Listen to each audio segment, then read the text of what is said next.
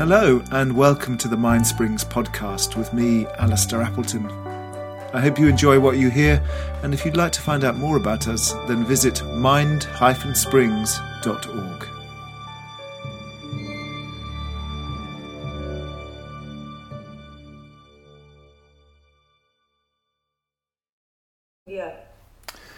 Yeah, I think we can imagine that there's going to be this infinite regression, like you're going to go back and back and back and back, but actually that's not what happens, because you've spotted this little, shape in your self-experience, which is the thought about your relative, the feeling that comes with that, and then the bodily tension that attends the feeling. But then the question is like, well, what? I'm experiencing all that, but the I that is experiencing that, what does it feel about these things? How does it feel about worry and anxiety and this feeling in my belly? And sometimes we might not feel, we might not have very strong preference for it. But that in itself is a preference, weirdly. We might like, I don't want to deal with this. I don't want to feel any of this shit. I don't want this. Or it's like, I need to really get into this. I really need to feel it more. I need to feel into this. Or the one that most of us do is just like, I'm just not really interested. I don't have time for this right now. I'm just going to blank it out. And these three, essentially it's just these three different tones that our experiencer can hold towards their experience. One is wanting it, one is not wanting it, and the other one is ignoring it. And in some sense, you can then step back and just go, that's painful. It's not wanting and wanting and what you're essentially doing is then you're putting those feelings, not wanting and ignoring, back into the four fields, so that you're experiencing them as well. And you might think then, okay, then I'm going to not want those, but it doesn't actually happen. What tends to happen is that you come then to a space of what you might call the big self or the clear self, where you just feel tender towards your wanting, not wanting and ignoring, as well as the thing that you are doing that to. So it's a felt sense. You can overthink it, and then that becomes something that you put into the fourth field, and it's like, okay, so there's all this really tangled thinking. What's my stance towards that? Well, it might be tiredness or irritation or ignoring. But at some point, it might be one step or two steps, you come to this space where it's okay. It's okay to have the thought about your relative, to have the anxiety, to feel the feeling in your belly, and to have the preferences about those things. We can't really stop having preferences. That's just built into our DNA. But we can see them, and we can feel the human tenderness of them. Because if we go, I'm feeling anxiety, and then I don't like that feeling, and then you say, well, I shouldn't not like that feeling, I should love that feeling, then that's just another preference. So then you're just piling another preference on top of your preferences. I'd prefer not to have these preferences. And in a way you have to just go, well, I do have these preferences, and I do have these feelings, and there is this feeling in my belly, and there is this sadness. And it's all okay. And I just feel immense tenderness towards it all. This is what I was saying on Tuesday, that you don't have to try and be compassionate. When we step back enough, compassion just immediately arises. It's like the sun rising. It's like the light. But it's very difficult to feel that when we're stuck, if we're stuck in the four fields, but also if we're stuck in the kind of preferences of the fifth field. If we're stuck in that kind of like, I don't like this, and ignoring this. It's not comfortable work, because it's a bit disheartening to see how much preference we have to our life. But once we accept, well, that's part of being human, then the whole thing kind of lightens up, the whole thing becomes freer. Yeah, I do have preference, I don't like this experience, but it's okay.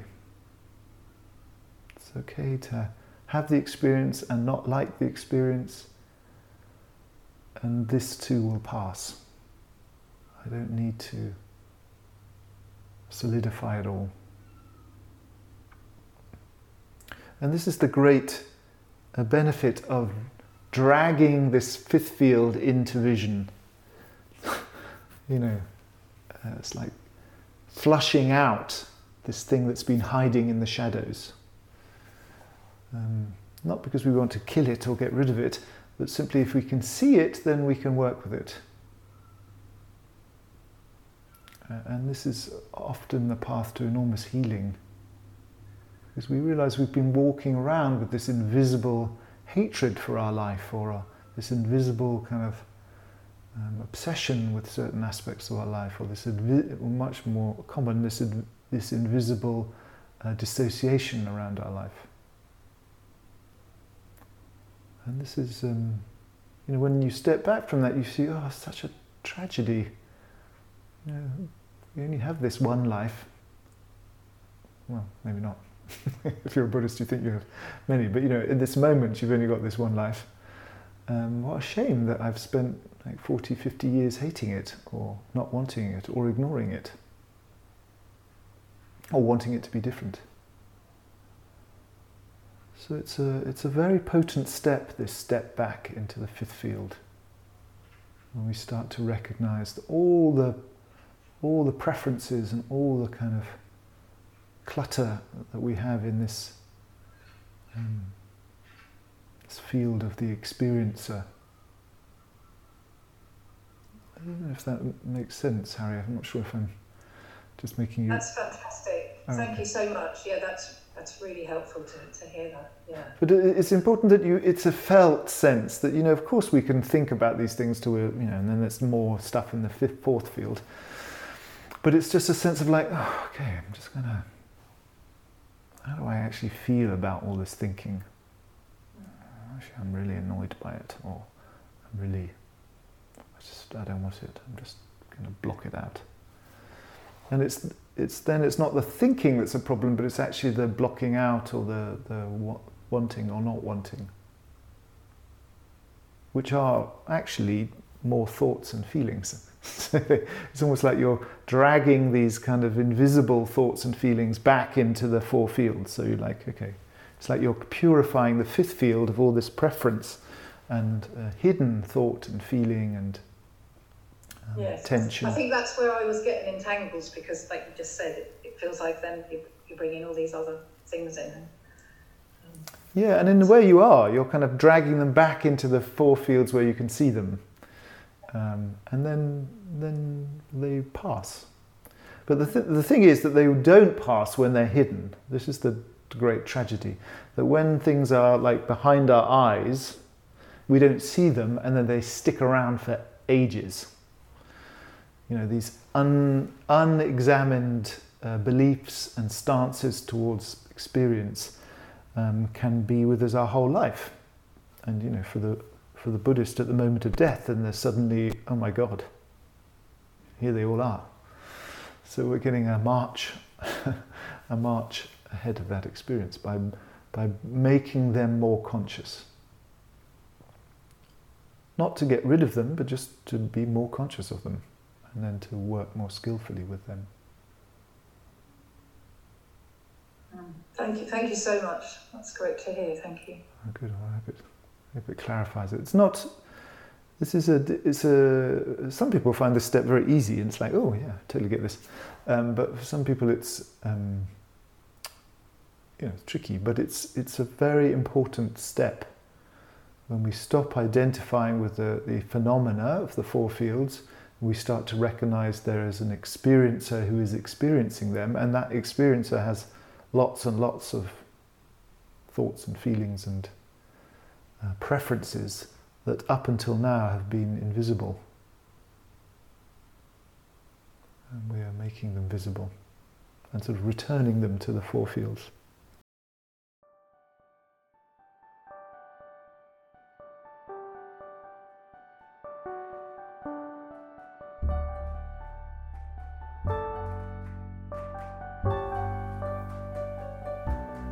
Thank you for listening. And if you'd like to join our live sessions, you can at mindsprings-practicespace.org. Also, if you feel inspired to give us a review or a rating, we'd really appreciate it. It helps other people find us.